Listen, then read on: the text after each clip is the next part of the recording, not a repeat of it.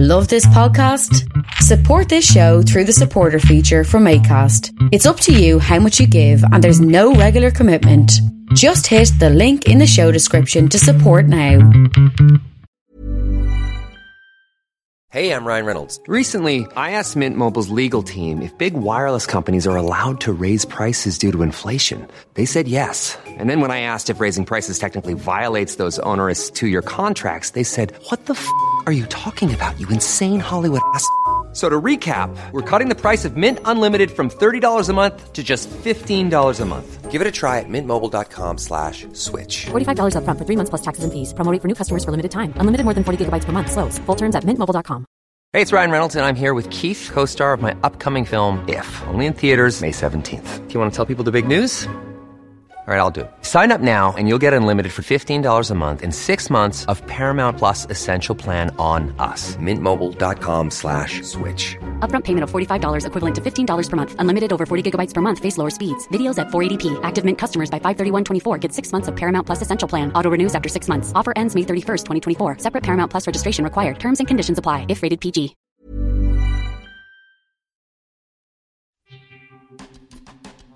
Thanks for listening to Creative Control. While I have you here, please consider supporting Youth Empowerment and Support Services, otherwise known as YES. Based in Edmonton, Alberta, YES provides immediate and low-barrier overnight and day shelter, temporary supportive housing, and individualized wraparound supports for young people aged 15 to 24.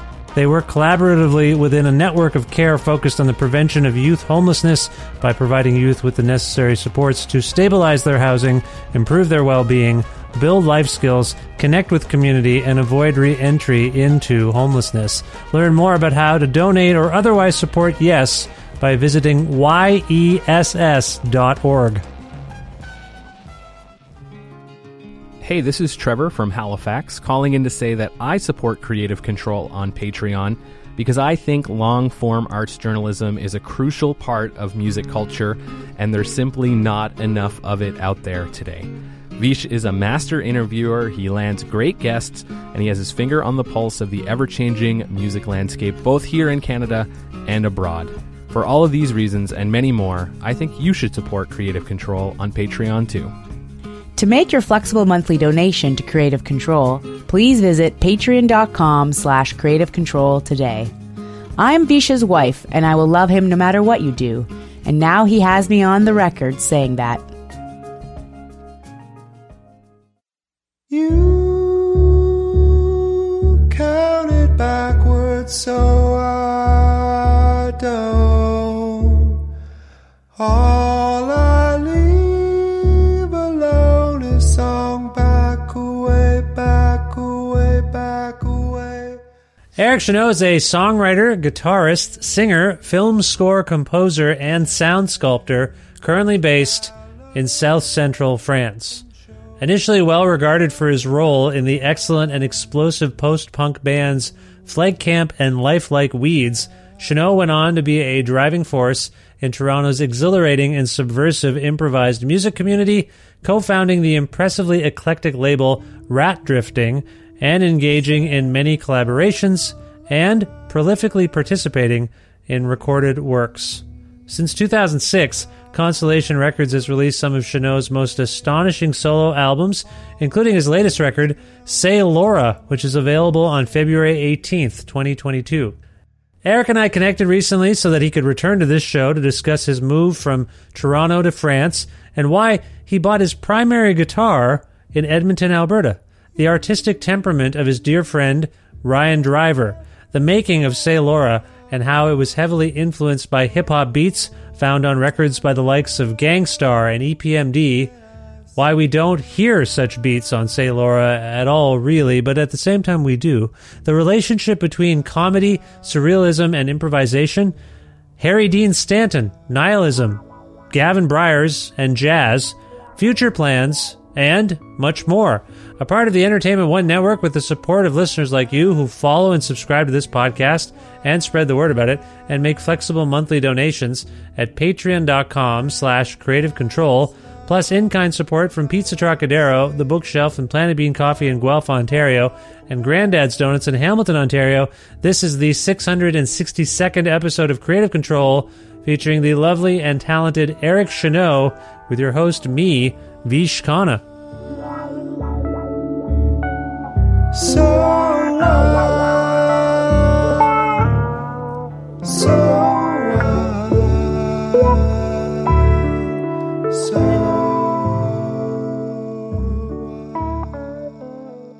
Hi, Eric. How's it going? Good, Vish. Thank you. I'm doing fine. Thanks. It's nice to speak with you. First of all, I think I know the answer to this, but where in the world are you today? Today, I am in my studio, which is in a house that is called the Pouget, which is in a town called Condat-sur-Ganavie, which is in the region of Corrèze, in what I like to call South Central France, though the French do not use this term. But geographically, it is South Central France. So. Why are you in opposition to French custom? Why have you given your region a name that they themselves would not give it? Why is this? It's an ode to hip-hop. To be from South Central France just seems, seems wonderful. Particularly West Coast hip-hop. South Central LA is the illusion? Exactly. Is that South Central California, yeah. Okay, interesting. Now, you've been on this. Yeah, first of all, I mean, as you know, Eric, we've talked for a long time, many years. And mostly you've been in Toronto for those talks, but I think the last time you were on this particular iteration of my expression in the media world, it was this podcast, and you were in France. So how long have you been in France again? 11 years. The last time we spoke, I was in Saint-Ouen, which is a suburb of Paris, where I lived for 10 years. I see. So this is a recent relocation. Why did you relocate? Because it's really beautiful, Vish. Ah. It's really beautiful down here. Oh, nice. Well, that's great. And I'm happy you're thriving. Given the calamity of the world, do you feel like you're in a particularly safe spot? Have you ever thought about coming back to Canada at any point and settling in, or are you feeling like you're ensconced now? Yeah, I'm home. In fact, I was just back in Toronto about a month ago, and apart from friends whom I have, for better, I have attempted to maintain a relationship, I don't feel much of a connection to the city in the way that I did when I first moved from Toronto. So no, I haven't thought of that. I love very much where we live here. I'm quite happy. We live in the countryside, quite the countryside in the forest, really. And so, considering the state of things, we've been very lucky. Where we live, there confinement doesn't really say very much. I mean, we have acres and acres of land. I can go walking. I can be outside. We have a rather large, spacious house. And so, we're very lucky considering. Well, that's great. That's excellent. And I don't know if you know this, but my family and I relocated as well. And at the end, very late 2019, but ostensibly early January 2020, we are now in Edmonton, Alberta. So where my guitar is from. Oh, your guitar? Which guitar is from Edmonton? My only real guitar, my electric guitar. Oh. My Gibson 175 is from Edmonton. Now, was it a used purchase that you made and ordered on the internet, or were you in town? I was there. Oh. I was actually there playing with King Cobb Steely, in fact. Oh. And I walked into Avenue Guitars, which is owned by a friend of a friend of Martin Arnold's. And that guitar was hanging there, and I got it. Nice.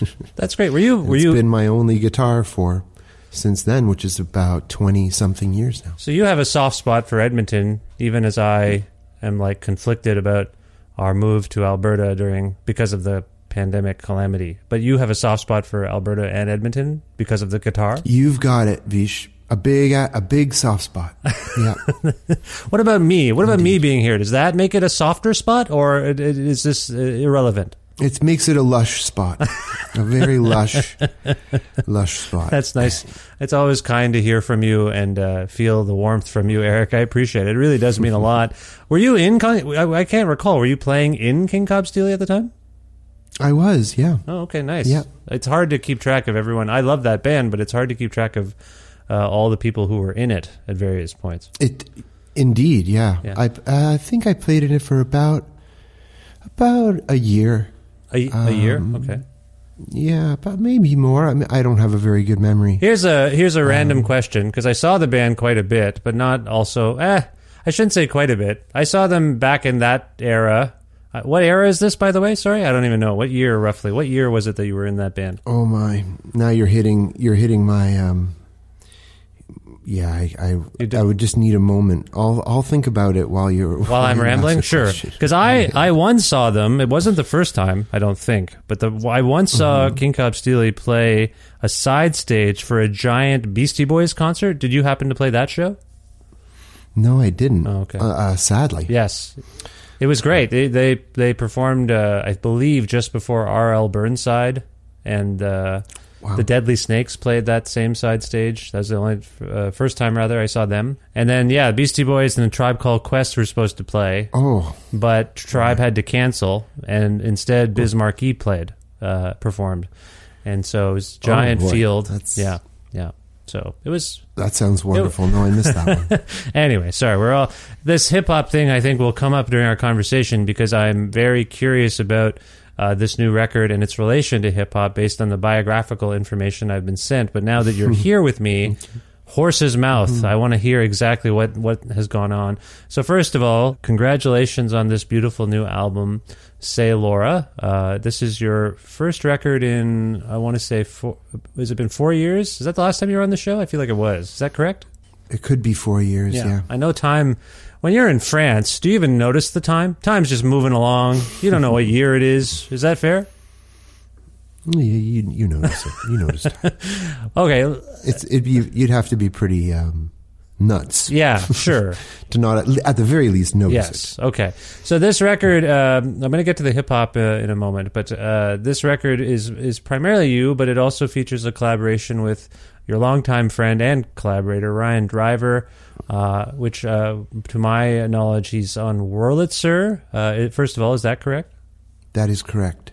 And how did the recording collaboration work exactly? You being in France, Ryan, as far as I know, still being in Toronto. Did you come here or did he go there? What happened? Neither. We did it by Zoom. By Zoom? You played together on Zoom? No. He overdubbed. Oh, I see. Okay. Yeah. I see. He was in the studio of my friend and yours, Sandro Perry. And they did it. I mean, I didn't really need to be there, but, it was nice. I mean, because, in fact, the notes that I did give him after his first take, he failed to follow, and all for the better. But there is a radical reticence on Ryan's part sometimes that is part and parcel of the charm of his genius. But yeah, we did it by Zoom. Yep. And he did 2 takes of both songs, the first and the last, right. And maybe 3 of one. And that was it. And we wrapped up the session. Okay. All right. So, and does Ryan normally, you seem to be resigned to the fact that Ryan isn't always going to listen to any kind of instruction. Has he ever said, yes, Eric, that is correct, I will do that? Or does he always... Yeah, he says that, okay. And then he does not necessarily do... I'm talking about one very specific thing where I told him to solo, and he said, well, you can't possibly mean like a real solo. And I said, yes, a real solo, and then he did not. He played something that I suppose ended up being a solo, but I did some very micro editing to kind of form a solo. That was a lot of fun. Now, does Ryan... I know Ryan. I should talk to Ryan at some point, one-on-one, for this particular thing I make, but and I haven't done it yet. But does Ryan do things like that for any kind of comedic effect, or does he just do it because he's Ryan? Because I get the sense from him that he's a peculiar breed of cat in his own way, but I love him. But he is a little odd sometimes. Do you think he's doing it to be funny, or does he like the tension of the... Is there humor in that tension of I didn't listen to you, or is it Is it just because he thinks he's right and everyone else is wrong? No, absolutely not the later. At least not with me. He's a very open, beautiful musician and anyone who has heard anything he's done would know that. To be honest, what can I say? It's not in any way to be rebarbative. It's not necessarily to be difficult unless he thinks that. What can I say? I would say that being a wonderful improviser, as he is, I don't think he enjoys the pressure of expectation. I think that he would think that perhaps the world would be better without it. Is the pressure of expectation a longhand way of saying structure? No, not necessarily structure. But I've always thought, and you know, the first time we played together was at the Cameron, I believe, Doug Tielli. This was 1990 something, late 1990s, and it was a very, very touching duo. And all of the things that I thought that night, I still think. And I would say that Ryan is musically. We're not talking about necessarily about him as a person or in private or what have you. Yeah. I really think that he is a surrealist in a radical sense, and the surrealist relationship with reality is one of lightness. Yes. When it's great, and I think that. I consider that the reticence of expectation a way of maintaining lightness. Yeah.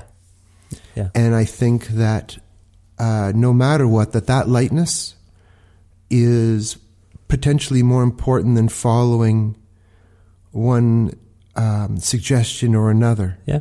Keeping that the fidelity to lightness and joyfulness of that lightness is, I think, a huge part of his practice and one that I feel an incredible fidelity and love for. Yeah. I want to touch upon this lightness and surreal aspect of Ryan's work in terms of your own practice, because I think I appreciate what you're saying about it.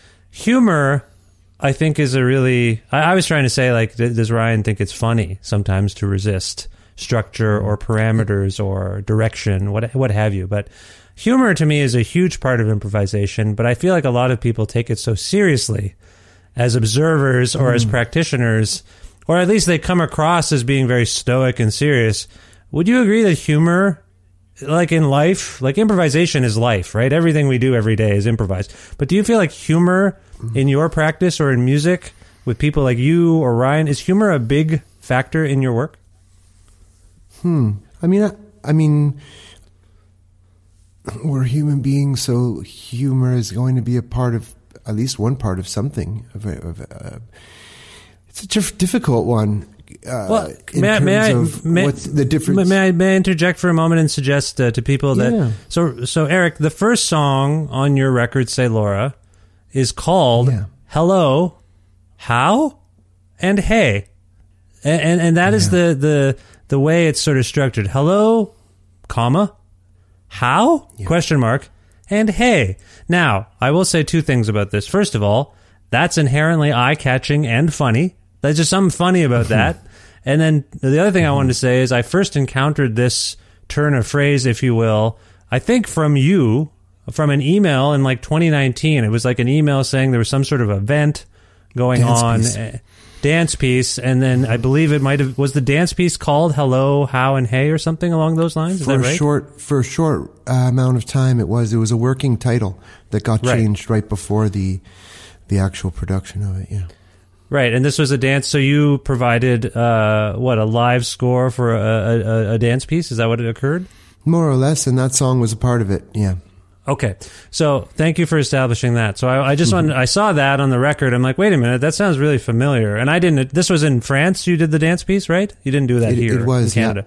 Yeah. So it was, I have no. Obviously, I just remembered. my mind is interesting to me that I was like, wait a minute, Eric has used this before somewhere. I'm damn sure of it. And I remembered your email. You say you have a lush soft spot for me, Eric. I just want to convey to you, similarly lush and soft spot for you in my mind. It's in there somewhere. My brain is soft for you. Anyway, my point is this. That expression, to me, has a little bit of eye-catching humor in it. Would you agree or disagree with that sentiment? Absolutely. Again, in some way, I would humor, I suppose, being a synonym for lightness, I suppose. It's a very light, something I'm attracted to aesthetically all of the time, something that is buoyant, something that one does not need to read into so much, that on the surface itself, something is happening. Now, that line, that title, and the line that it comes from in the song was, again, written by Ryan Driver. There you go. See, there's something. I think he's funny, and I think, but you appreciate. He is funny. You're also funny. I mean, I've seen you perform, and I've seen, but you, there is this sense that you're not trying to be funny. Do you know where I'm coming from here? I'm just trying to demystify some of the work, because I think some people, as you may know, in my time, definitely at the Guelph Jazz Festival and attending other improvised music festivals, you sit there and I think people are stifling the joy and the humor for the sake of some, I don't know, it's like intellectual pretense or something. I don't want to castigate a whole group of people, but sometimes I'm like, this is funny. It is funny that someone has decided to take apart a clarinet on stage. That's kind of funny. Do you know what I'm saying? Indeed. But I mean, I could use two examples to agree with you and find a way out of that conundrum, which is, look at Buster Keaton. Yes. He does not smile. That's true. And he's hilarious. That's true. And he looks serious and he looks melancholic, and it's just hilarious. So when you're performing, you're performing. The other thing, more not necessarily when you're making love to someone, Vish, you don't necessarily smile. That might even be considered creepy. And yet you're having a pretty good time. So I think there are a lot of ways to have a good time that aren't necessarily about showing that it's funny. It can be funny, and I agree. One can make the argument that there is a lack of eros in improvised music, or in contemporary music in general, for sure. But in terms of looking into the face of the performer for acknowledgement that something is funny, might not be entirely useful. I mean, who knows what the person is thinking while they're playing? The things that pop through my head as I'm playing are vast and wide. Yeah. Sometimes I'm not even really listening to what I'm doing as part of the practice of improvising. So there's a lot of ways to have humor in the world. But again, I know where you're coming from, and I empathize with what you're talking about. Well, I appreciate what you're saying as well. I think I've come to, as someone who's sort of a student of comedy as well, the more you learn about comedians, and I'm generalizing, of course, some are perfectly fine and happy. A lot of them tend to, be drawn to darkness and dark thoughts, and even Mel Brooks, or Buster Keaton, or whomever. They tend to delve into absurdism and the extremes of surrealism, because I think there's a patent sort of inherent feeling that life is strange, not pointless. I don't want to sound dour, but just like life is random. And so the way you stave off the despair, existential angst and whatnot, is you embrace humor, and humor is meant to be a balm against how dark life can be and how hard life can be. So you laugh at it, you make fun of it, you engage in sort of surreal, absurd behavior. And I feel like on an intellectual level, the improvisers I've seen, the people who've engaged in strange sounds, as you do, for years now, you seem to be. What are you doing there with your feet when you play your guitar, Eric? You're creating different rubbery sort of wah-wah-esque tones. Is that fair? Yeah, I mean, one foot is on a wah-wah most of the time, yeah. Yeah. I overuse things. I have a very limited palette For me, the electronics are instruments. They aren't effects for the guitar. They create new guitars. Yes, exactly. So, yeah. But I think it's also bending reality a little bit. I mean, when you use a distortion, it's called a distortion pedal. I mean, not a wah-wah pedal, but all of these things are meant to alter reality. So the guitar, when you plug it in, sounds a certain way. Then you get a bunch of things like you have, and it alters reality. And I think it makes it, if you will, this is maybe a stretch and shoot me down if you like, but it turns the guitar from a real thing to a surreal thing. Like, oh my God, that guy's foot is turning that guitar, which if it didn't have that stuff by his feet would just sound like the way I think a guitar probably would sound. You know, but you're of the ilk, and a lot of people like you who are like, I'm going to either distort or radically alter the signal so that when it hits people, it's gonna bend, it's gonna sound bent or broken or different than what they're expecting.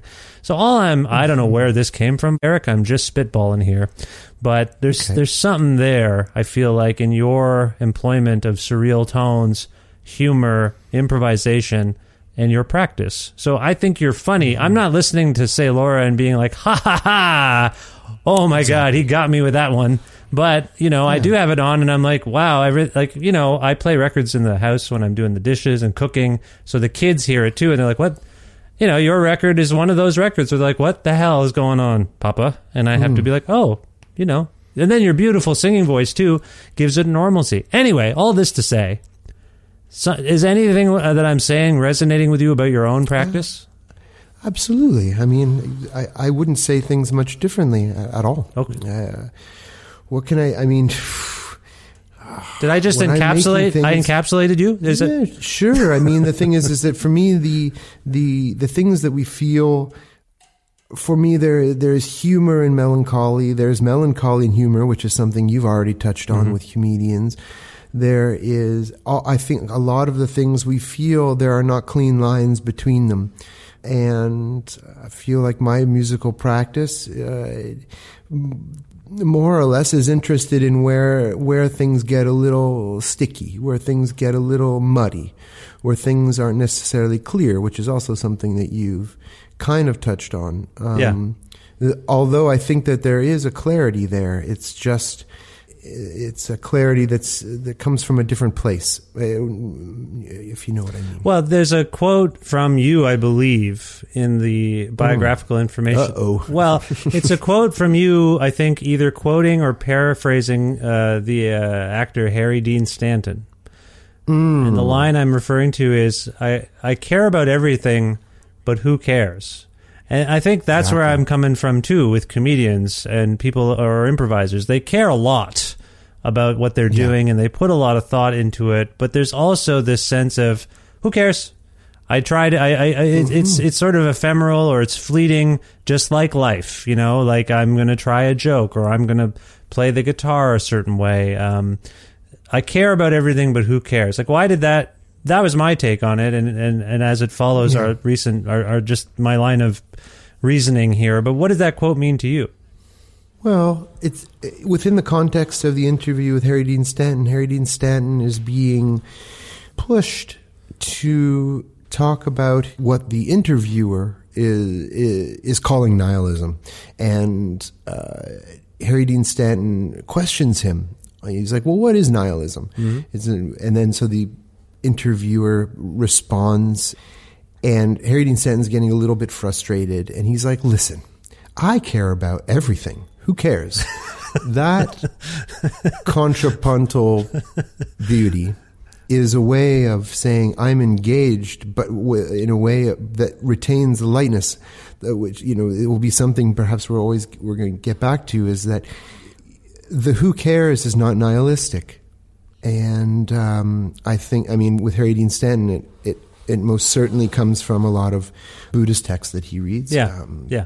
And the way he said it, though, I use that in my notes for the record because I was struck by it and watched it many times. But if you can find it on those internets, There's an interview with him that is just incredibly, for anyone who already loves his body of work and the way he is in films and outside of films, I would find this interview incredibly beautiful. He's incredibly open, and who cares is again lightness. It's joy. It's joyfulness. Well, I didn't pick up on the. I guess it's sort of inherently. I could see how someone might read into that and think it was nihilistic, but to me, it suggests a letting go of something. Because I feel like what's the expression we say to like, oh, you just had a bad day. Tomorrow's a new day. And I feel like that is also probably vaguely in the vein of Buddhism, where you're just like, the thing that happened, and you move on kind of thing, and you try other things. So I care about everything, but who cares kind of feels like, it feels to me anyway along those lines. Like, I think that it's actually the humor and the tone itself that is the message in that. Yeah, sure. The who cares isn't the answer, and the I care about everything isn't the answer. Right. But it opens up a form of imagining what is in between I care about everything and who cares. Right. And that space is open. Right. And that's what I'm calling lightness. I see. He's being very clear, but he is allowing a space to open up between two things that might seem that they are at odds with each other. Right. And to break down some kind of, binary method of being in the world, which I think right now we could all use a little bit of that. Yeah, absolutely. Yeah, that's true. That it is a really pertinent sort of statement of being in this current reality. I think that's true. Yeah. It's soothing in a cell. I guess I'm trying to. It seems like almost meditative. Like it's something you could, which is funny, Yeah, meditation is funny. Yeah, meditation is funny. Like just the practice of meditation. No, I don't know. I mean, I think it's kind of funny. Most things I love, I find very funny. Do you practice meditation of some kind? I do not. Yeah. No, I have other practices, but and they may or may not be somewhere in the forms of meditation, but strictly speaking, I do not practice meditation. Sure. Yeah, I've struggled with it too. It seems like something that I should do. I have different methods of dealing with the stuff that I think people are trying to deal with meditation as well. And some people say going for a walk, which is something I try to do when it's currently, as I'm speaking to you, like minus 30 degrees Celsius here in Are you serious? Yeah. It's funny. We're doing a Zoom family chat, and my sister and her family are in Nova Scotia, and it was +1 while it was minus 30 here yesterday. So the weather is still... you got all the seasons where you are, right? It gets cold, it gets warm. Yeah, absolutely. It's on the cusp of the south, so... Right now, it's probably hovering around, 10, 11 degrees. Right, okay. So, yeah. It was colder than that 2 weeks ago. Well, the point I'm trying to raise is, like, ideally, I would go for... If I was feeling like I needed some space or time to think or meditate, if you will, I'd go for a walk. And I found out, or I heard tell recently, that that's what walking is. If you go for a walk for that purpose, like just to get some fresh air and perspective, you're meditating. And I was like, oh, didn't know that. I mean, I'm sure someone would see you performing your music and think, oh, he's in some sort of meditative state. Would you reject such a notion? People can think whatever. I wouldn't argue with anyone. But from your saying anything that whatever they see, I don't necessarily know better than they do. Yeah. It often does not very much feel like a meditative state. I mean, I'm out in public. I have a lot of gear around me. I'm thinking about what that has to do, but sometimes it can be, for sure. You're definitely. You're in a heightened state, right? There's tension and heightened. As a performer, as I recall, you either don't think about it at all and just do it, or you do enter a kind of zone of, I'm performing now. The zone, yeah. So are you in... No, the zone is always welcome. Yeah. I think I always welcome to be in the zone, but the zone is very open as to what that could be. Right. I've been in a lot of differing kinds of states when playing music, either alone or with others, or in public or not in public, and they all can be okay. Right. They all can give something. I mean, the performer can be feeling something that is not felt in the audience, because I don't think a musician is always tapping into some kind of primordial state. I mean, we have practices. I've been thinking about music for over 40 years. And when I get up on stage, I have those 40 years of thinking where if I'm in a bad mood, or I have a cold, or I'm not feeling very good, or I'm terrified of the state of the room I'm going to be sleeping in that night, I have a musical practice I can rely on to make music happen. I don't have to be in in a great mood to make music that I like. And often that can be the case. And then maybe you feel better after. It'll change your way of feeling. Yeah. Well, speaking of making music and feelings, if one were to simply read the press materials that accompany this record, I think it would be okay for them to assume that when they hit play, they might be hearing something more beat-oriented. There's a lot of language in the bio about how you used beats and drum machines, in fact, and were inspired by the likes of Gang Starr and EPMD to create this record, Say Laura. But then, as I listened to the record, I'm not sure those influences are as evident. Can you explain this how this all came to be, and what this press release is all about? Sure, I think I can do that. I mean, quite frankly, in the last few years, I have been listening to a lot of the hip hop I was first introduced to. My lover Mariette, I would say, perhaps got into hip hop kind of post Wu-Tang. Post Wu-Tang. Interesting. So, and me being a little bit older and having gotten into it in the 80s and 90s, started kind of giving these like weekends of like the history of hip hop, as told by somebody who is by no means an expert. But I would go back, Grandmaster Flash and all that stuff. And then when I would hit the late 80s, early 90s, I realized how much stuff I really love, and Gang Starr probably, Step in the Arena especially, just being one of the most beautiful records I've ever heard. And I started putting it in my headphones and imagining slower beats that would make sense with that music. And I would tap them out on my drum machine while listening to that era of hip hop. Not only that era of hip hop, some of the beats come while listening to other things, but that was one of the things that was kind of a bit of an epiphany, where I would write beats that didn't even have songs yet. And I would create a catalog of beats.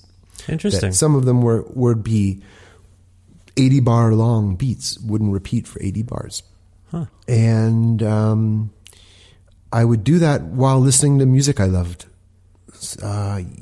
Another way of kind of just sharing the joy of listening and having that be a part of music making. And so that's where that comes from. Apart from that, there isn't a whole hell of a lot of Gang Starr on my record, no. So if you can, by your reckoning, offer some perspective on that era that you're describing, late 80s, early 90s. In my reckoning of things, people like DJ Premier, you mentioned Wu-Tang, so I'll throw RZA into the mix, eventually Kanye West and his ilk, were grabbing and sampling a lot of jazz, soul, certain kind of beats. Like, I think it sort of started out, particularly probably with the rise of both Public Enemy and Beastie Boys, there was a little more rock beat sampling. And then it sort of started to evolve where, I mean, particularly with Native Tongues and De La Soul and Tribe Called Quest, where the jazz records were more. It wasn't just the beats; it was the rhythm section. In fact, you would get the bass and the actual beats were from jazz records, if you will.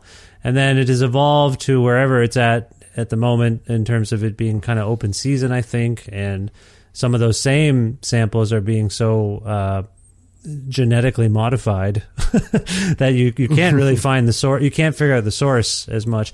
Anyway, that was, sorry, a totally leading question. To your reckoning, how would you characterize the beats that you that inspired you to actually create your own? Do you see, in terms of their origin, if you will, like do you see any commonality? Well, I don't know. I don't really know how I can answer that question other than, as I said, I made those beats while listening to other music, and then the tempos would have to be adjusted when they started to be attached to a song. I see. Okay. Often they had to be adjusted quite a lot slower. So you weren't thinking of the fact that it might be a jazz record that was grabbed, or a soul record or a rock record. You were simply reacting to whatever had been modified and then trying to emulate that. So it's like a exactly, and especially especially that era, especially the cusp of from the 80s into the 90s, which is the cusp of hip hop that I'm kind of talking about there. One of the things that I love about that music is that there wasn't that many choruses. Yeah. They rhymed nonstop. Yeah. Guru, just the amount of sentences that he would write for each song. Yeah. This torrent of joy. And I love that, I love Sizzla for that too. Mm-hmm. And obviously Chuck D is killer in that way. Yeah. Where just the amount of words, I love that very much. Well, so yeah, that's a big part of what I love about that music. The fact that it's funky as hell. Sure, that's. I don't know if I can separate those two things. Well, that combo of Guru and Primo, like, that is a ridiculous configuration. Like, that's magical, and I think underrated, frankly. Like, we lost Guru, and that's sad, and Premier is still out there doing beats, but it is remarkable how distinctive both are. Both, to have two entities. I mean, I guess Eric B and Rakim might be it's similar, just like the combination of two very gifted artists doing that kind of stuff. But Premier's beats are particularly unique, right? I mean, I know you've been kind of obsessed with it, but as you taught your hip hop course to your lady friend, did obviously Gangstar stuck out, but can you home in on his production? Like, what do you have any? No. I'm an idiot when I listen to Rij. Okay. Historically, I don't spend a lot of time thinking about what I'm listening to. And I don't mean that to be evasive to the question. Quite truthfully, I usually don't have any fucking idea what's going on. I see. With what I'm listening to, and then sure, I can reflect upon it, but that isn't necessary. And I could say what with Gangstar and EPMD in that whole era, it's the buoyancy. Yeah. Which is a generality. I can't really talk about how they made those sounds. What kind of, I don't know what's that they use I have no idea how you make that music. Right. No clue. And I'm never going to make it, so I don't have to know. I'm one of the lucky ones that doesn't have to know. I just get to hear it and enjoy it and get blown away by it. But there is a certain buoyancy, and that buoyancy definitely comes from the jazz lifting, which you hear on on that Tribe Called Quest record with the live bass player, the Low End Theory, and all the De La Soul, all that music. When you compare it to like maybe Eric B and Rakim, which has this kind of incredible minimalism to it. I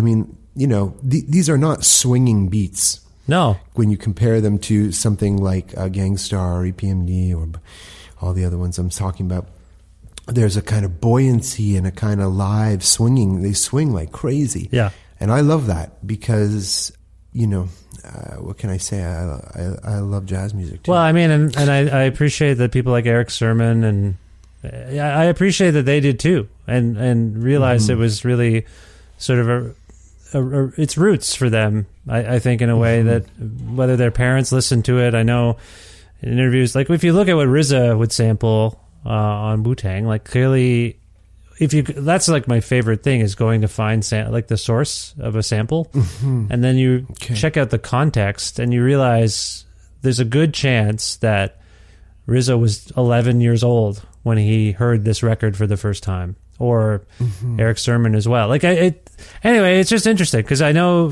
you are, I think, also a deep jazz fan. Is that fair?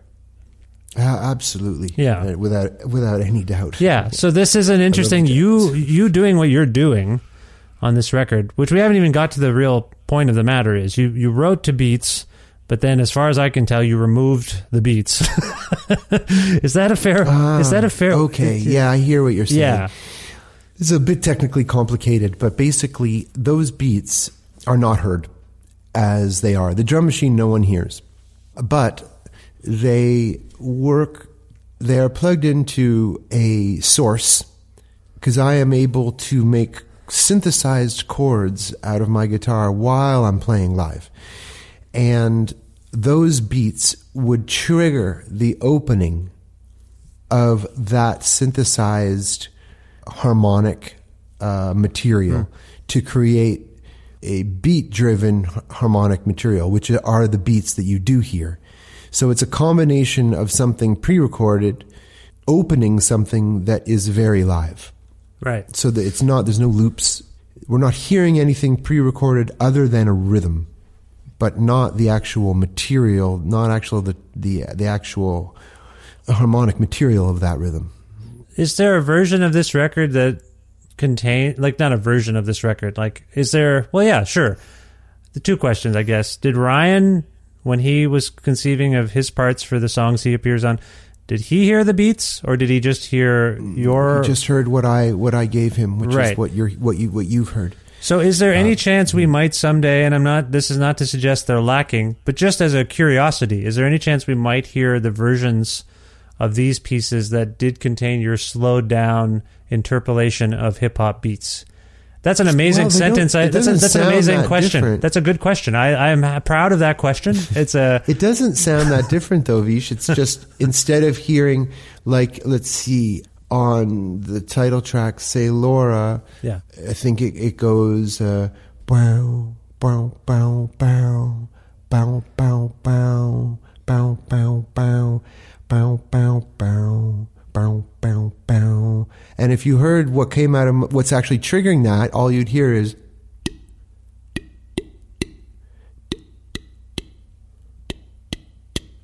you hear how there's not really that much of a difference. You'd just be hearing the drum machine rather than what the drum machine is opening. This is very complicated. I don't expect... Listen to me. I'm a drummer. So whenever I hear that the drum beats were included and then taken away, my whole brethren gets a little sensitive. What are you doing? No, I hear you. What I can answer that by, I am very much considering the next record being a Toronto band. So you would definitely be hearing beats. Because there would be two drummers on that playing on that record. Is there any example that you can think of an artist doing this where they played? I'm sure there are many versions of this sort of thing where instruments were employed and then removed. But I'm having trouble thinking of an example of someone using certain instrumentation, in this case drums, let's just call them drums, as a compositional instigator, and then building around them, but then removing what was ostensibly the initializing entity. I just can't... Is there any example of this that you can think of? Absolutely. There are so many different ways and so many fun things to talk about with that question, Vish. You've opened up a can of worms. Let's talk about, just to be a little bit more gracious before I start going in on something a little bit more off the beaten path, I think in every recording of most major pop, R&B, rock records, there's a whole bunch of stuff that gets erased. One can think of Prince erasing the bass from Kiss, right? Which was just a stellar move. That lightened up I don't know, it probably sounds incredible anyways with the bass. Yeah. But so there's that to just especially an R&B track that is bound to be a hit, to remove bass from it is pretty interesting move. So there's I think that the other way, instead, not necessarily of always removing them, but of composing palimpsestically. So that means, having something, recording over it, to the point where you no longer hear the track that you started with. I think this is something that, especially with home recording, is probably something that is now in the mainstream as a compositional form. I think that's a pretty good answer. I was going to go into a piece of music from the 70s or 80s that I love very much that uses that as a kind of conceptual starting point, but I think that's pretty good. No, it is good. You cited Prince and alluded to other examples. Is this something you've done before, where you've started with? Absolutely. You do it? Yeah, okay. I mean, there's a piece of music, it's called 1, 2, 1, 2, 3, 4 by Gavin Bryars. Yeah. Please don't listen to the version where they play Beatles songs. But basically the idea is, and you have people like Derek Bailey, Gavin Bryars, Brian Eno in this group, composed by Gavin Bryars, and everyone has headphones on, and they're all listening to a mixtape of basically jazz standards, whether sung by Mel Torme or I don't know. I haven't had access to the original tape. I've played this piece arranged by Martin Arnold, but I have not... I don't have much knowledge about the original other than it's amazing. And so they're all listening to cassettes. And so Gavin Bryars starts off by saying 1, 2, 1, 2, 3, 4. And at that moment, everybody in the band presses play on their cassettes. I think everyone starts off with the same couple songs. And then at that point, each tape starts to diverge from each other.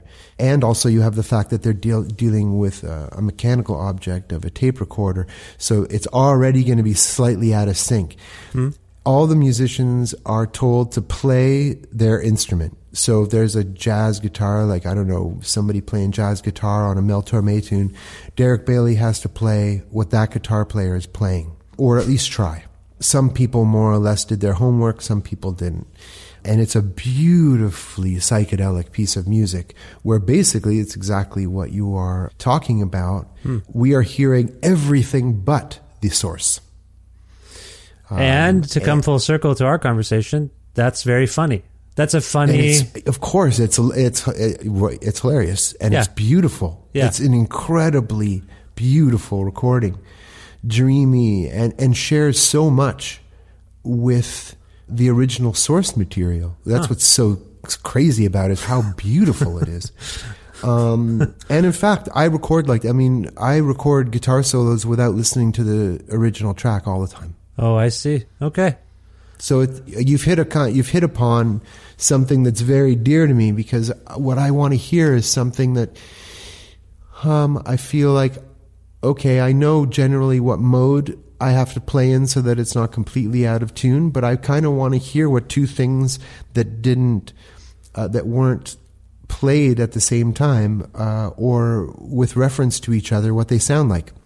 And I think that's what we're talking about here. I think the analogy that might work in this case, and tell me if it's wrong, but it would be like you build a shelf with a hammer and some nails, but then when the shelf is done, you put the hammer away, and when someone comes to observe your work, the hammer is implied, but it's not there. I like this. The tool, of course, had to be a part of the structure, but we don't really engage with the tool after. So in a sense, in your practice, in this record in particular, the beats were a tool to get you somewhere, and then, but you don't say to someone, not only do I want to show you the shelf I built, look at the hammer.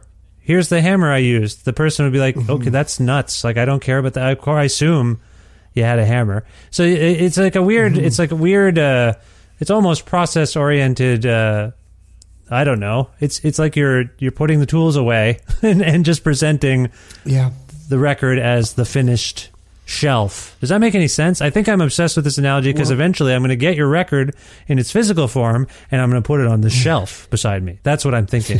Well, there's the link. The link, yeah. Well, I think what you've hit upon here, Vish, is a sweet little corner of the world of art making, which is the compulsiveness for one to perhaps desire to understand how something is made. Yes.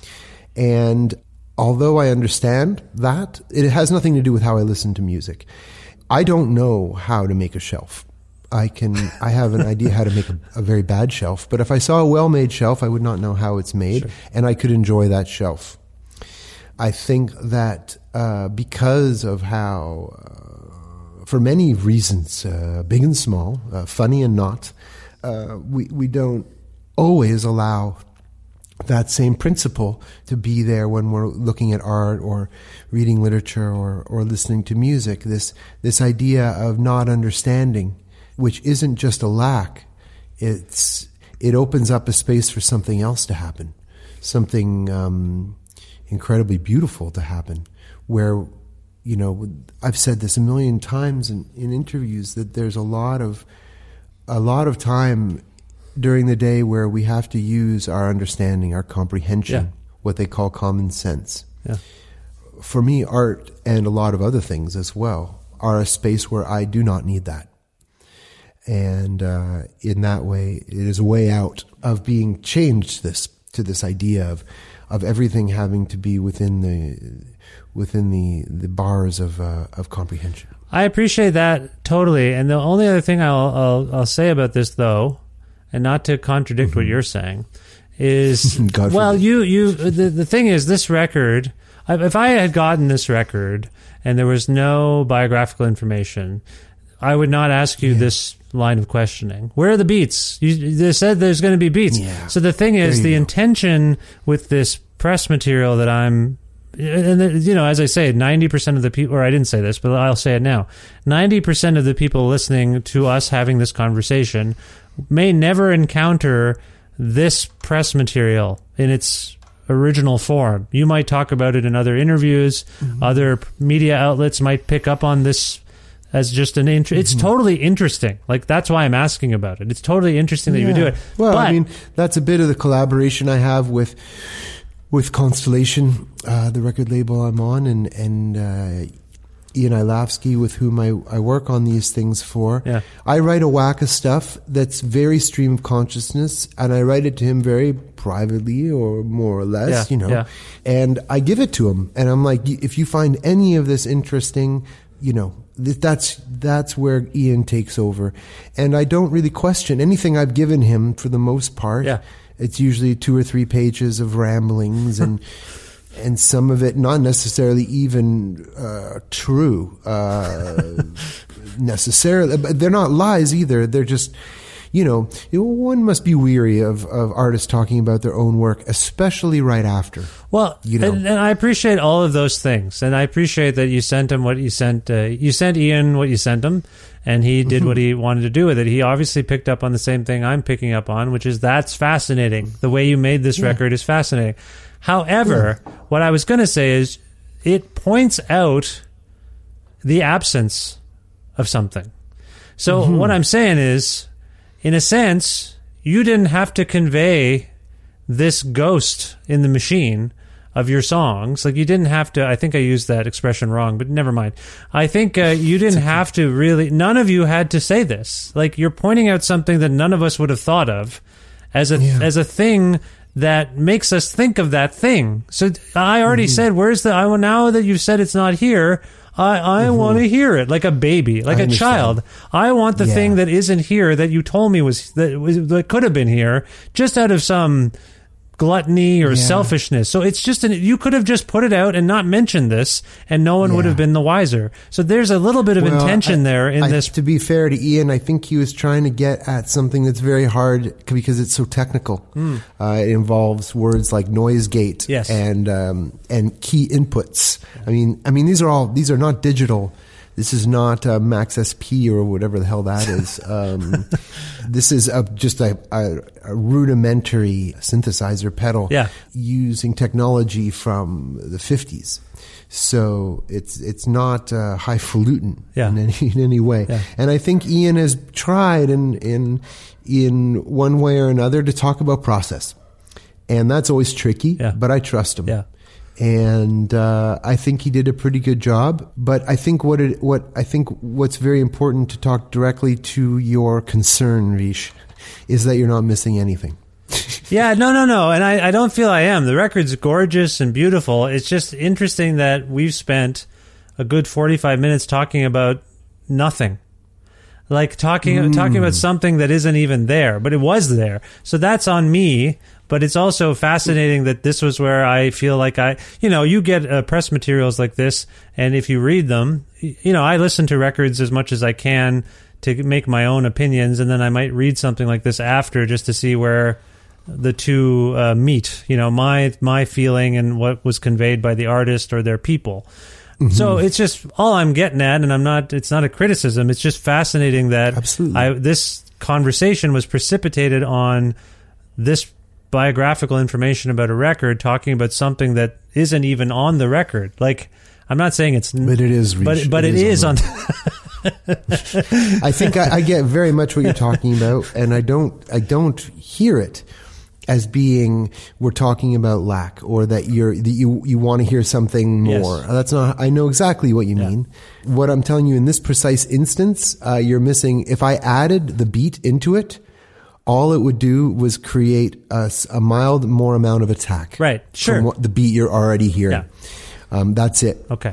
It's if you ever come by the house, I'll show you. I'd like to see how this happens the next time I'm in France, for sure. It's very dumb. Yeah. You'll be very disappointed.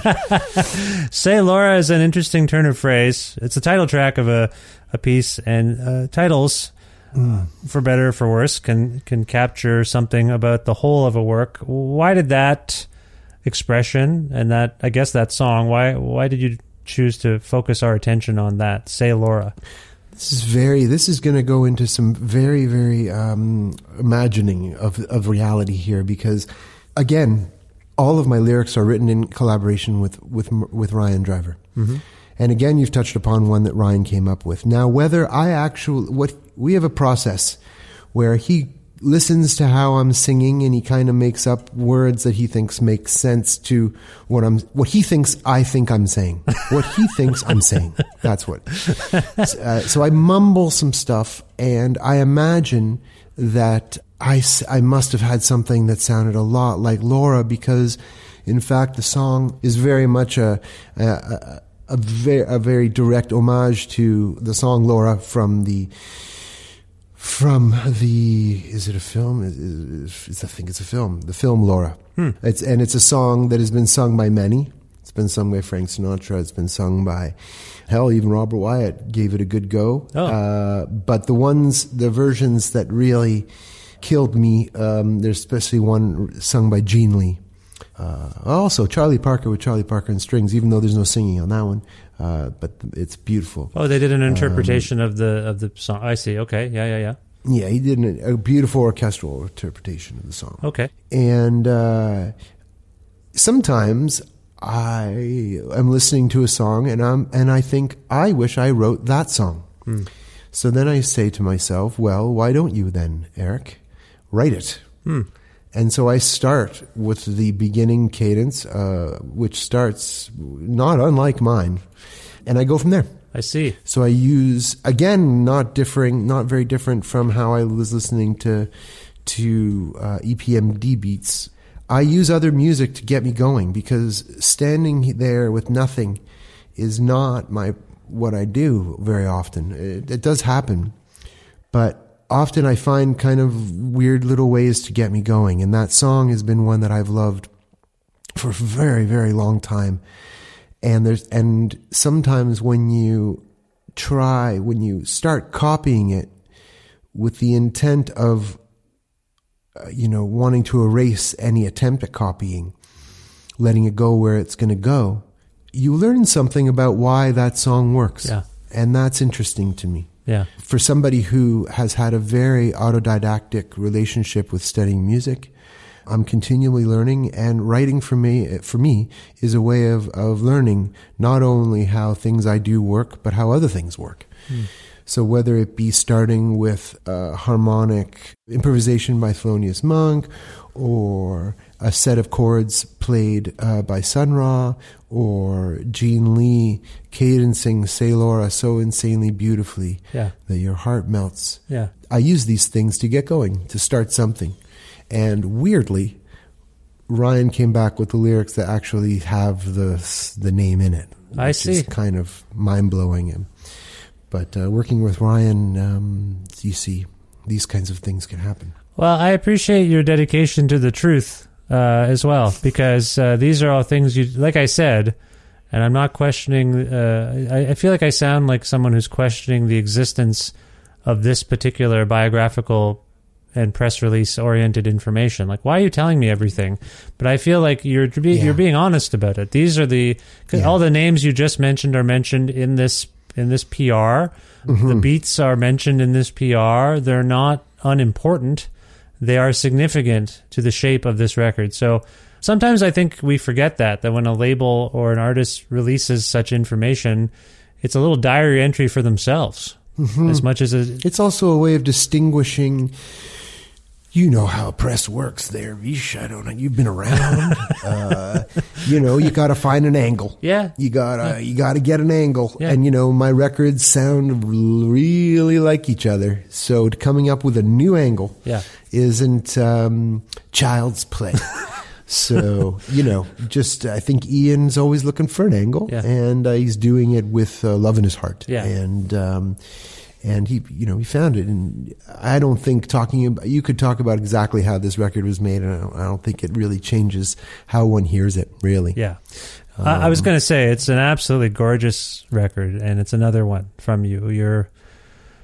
You're someone I love very much, Eric, as an artist and as a person. So I hope this didn't come across as some sort of interrogation, inquisition even. I think it didn't, Vish. Okay, good. So you alluded to the fact that you're already contemplating a Toronto band record at some point, but do you actually have any firm future plans, or is it possible to cite even tour dates given the calamitous and ever-changing circumstances we're in? Like, do you have any plans that you can share beyond the release of Say Laura?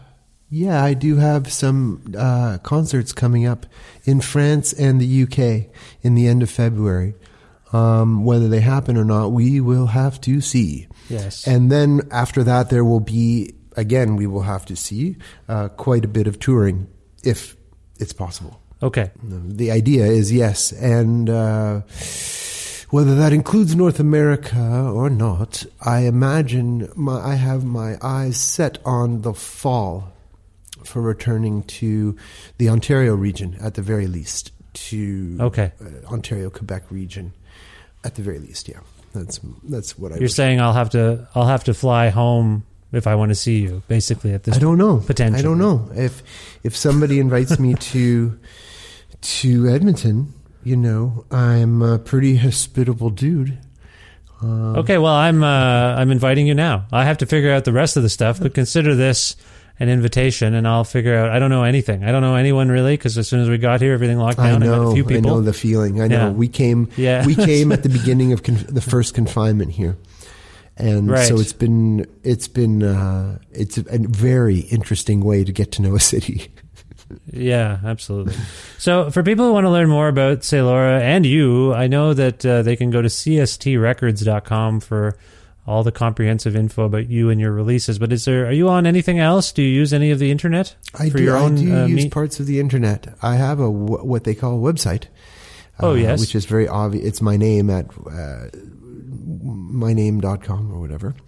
Just to be clear, ericcheneau.com. You didn't buy the rights to myname.com. I'm sure that one was taken pretty early in the internet's history.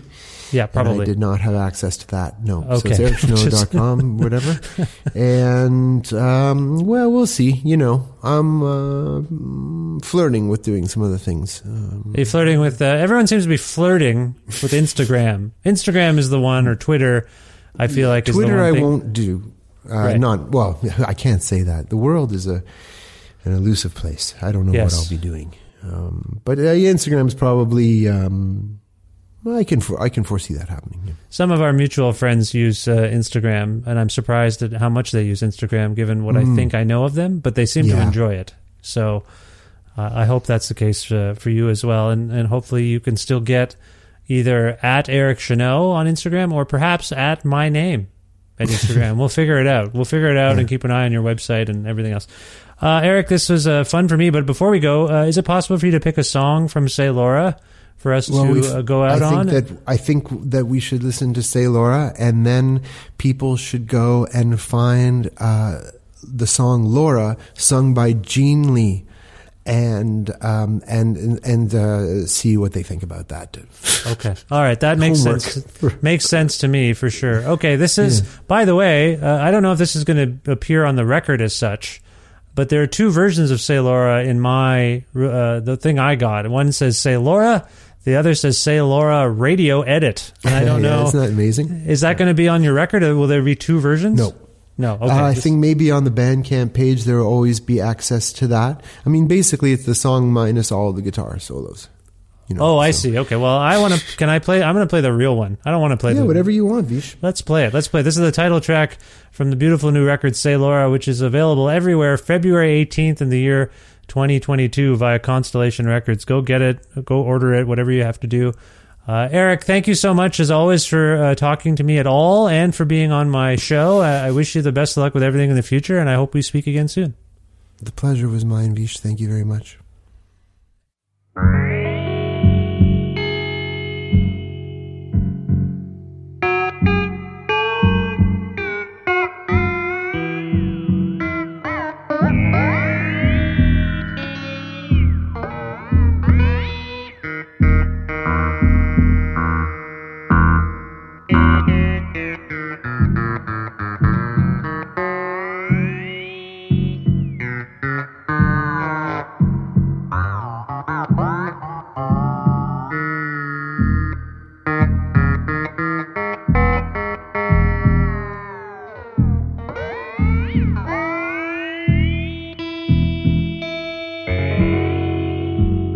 Say, Laura,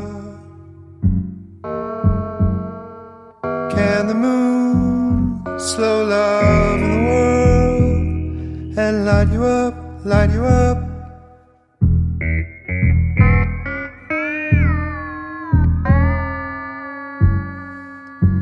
And how long at last? One whole moon, two palm trees, who's everyone?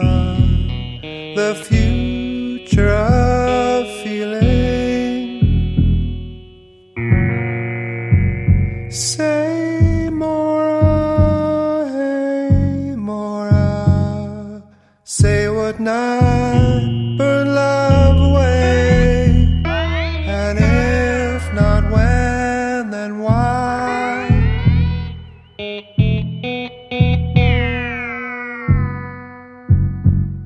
The difference between one and two is a dream. Light it up, light it up. Light it up, light it up.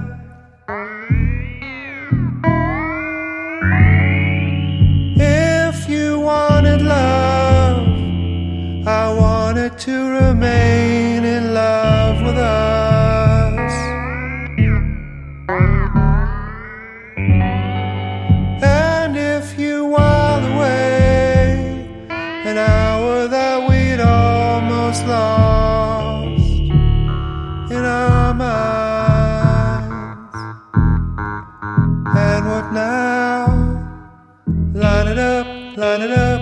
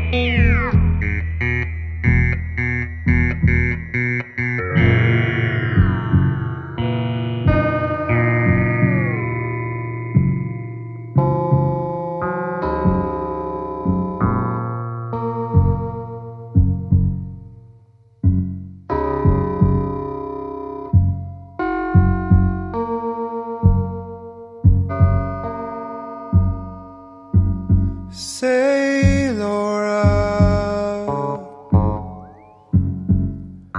look at that one whole moon, 2 palm trees. I've been put in moonlight. Say, Maura, look at that, what a night. Burn love away, so long at last, so long at last, so long at last. Say, Maura, it's easy when we're going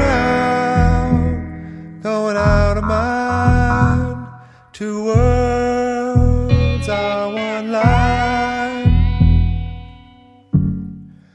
If you wanted love, I wanted to remain in love with us.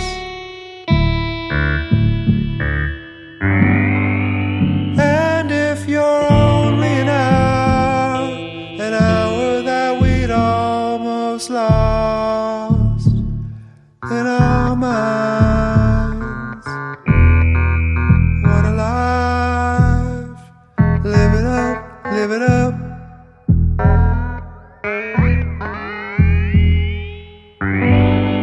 So not over till the moon will love.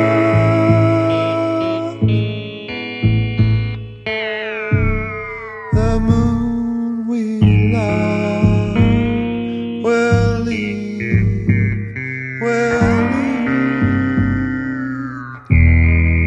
the sky leave, the sky leave, the sky leave.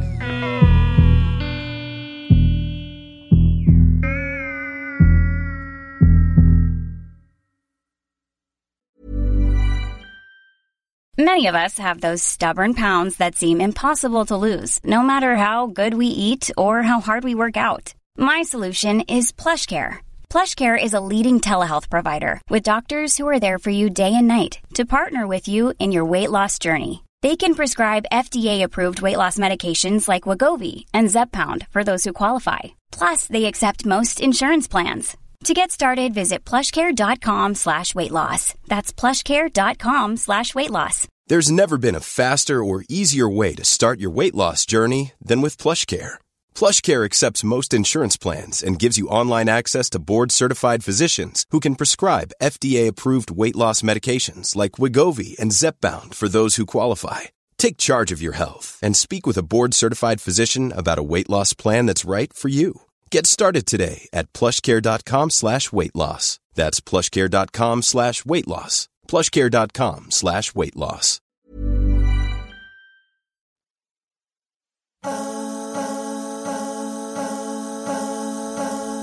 Oh, what a lovely song. What a lovely treat to have Eric Chenaux back on this show. Thank you, Eric, for being on this, the 662nd episode of Creative Control, which is part of the Entertainment One podcast network and is available wherever you get your podcasts. If you can't find an episode that you're looking for, or if you want to learn more about me and sign up for my somewhat dormant, it's quite dormant, I have a monthly newsletter, but I'm busy. I don't know what I want to say in it sometimes because I say so much stuff all the time. Still, I'll get it going. This is the year. It's 2022 as I'm talking to you, or as you're listening to this, and as I'm talking to you. I'm not from some other dimension.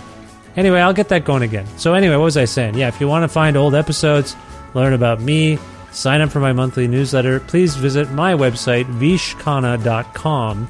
And also like Creative Control on Facebook there. Follow the show on Twitter at Vish Creative, or you can follow me directly on Twitter or on Instagram at VishKhanna. Also visit patreon.com/Creative Control to consider making a flexible monthly donation to sustain this particular podcast. $6 or more grants you access to exclusive content that's not available for free, I guess is the way to put it. And sometimes that includes old archive interviews I've done. Sometimes that includes some bonus material I've gathered from a current interview. It's all over the place, really, and other stuff too. Anyway, if you're interested in any of those things or receiving a Creative Control t-shirt, just message me on Patreon and I will get you one while supplies last. And again, that address, patreon.com/Creative Control. Thanks again to Pizza Trocadero, The Bookshelf, and Planet Bean Coffee in Guelph, Ontario, and Grandad's Donuts in Hamilton, Ontario, for their in-kind support for this show. You can learn more about them by clicking on the links. Ideally, what you're looking at when you look at this podcast, there's some hyperlinks text there. Just click on those links and you can learn more about those businesses. Also want to thank my friend Jim Guthrie for letting me use some music of his on the show. You can learn more about Jim, who I'm texting with right now, actually, about something else. Anyway, you can learn more about Jim at jimguthrie.org. And finally, thank you for listening to this episode with Eric Chenot. I hope you enjoyed it, and we'll check out Eric's beautiful new album, Say Laura, which is available at cstrecords.com via Constellation Records, as you already have heard. It's wonderful, and I thank you for checking out this episode and for telling your friends about this show and maybe subscribing to it or following it. However you do those things, spreading the word, all that stuff helps. So thank you. I will talk to you very soon. Take care, and bye for now.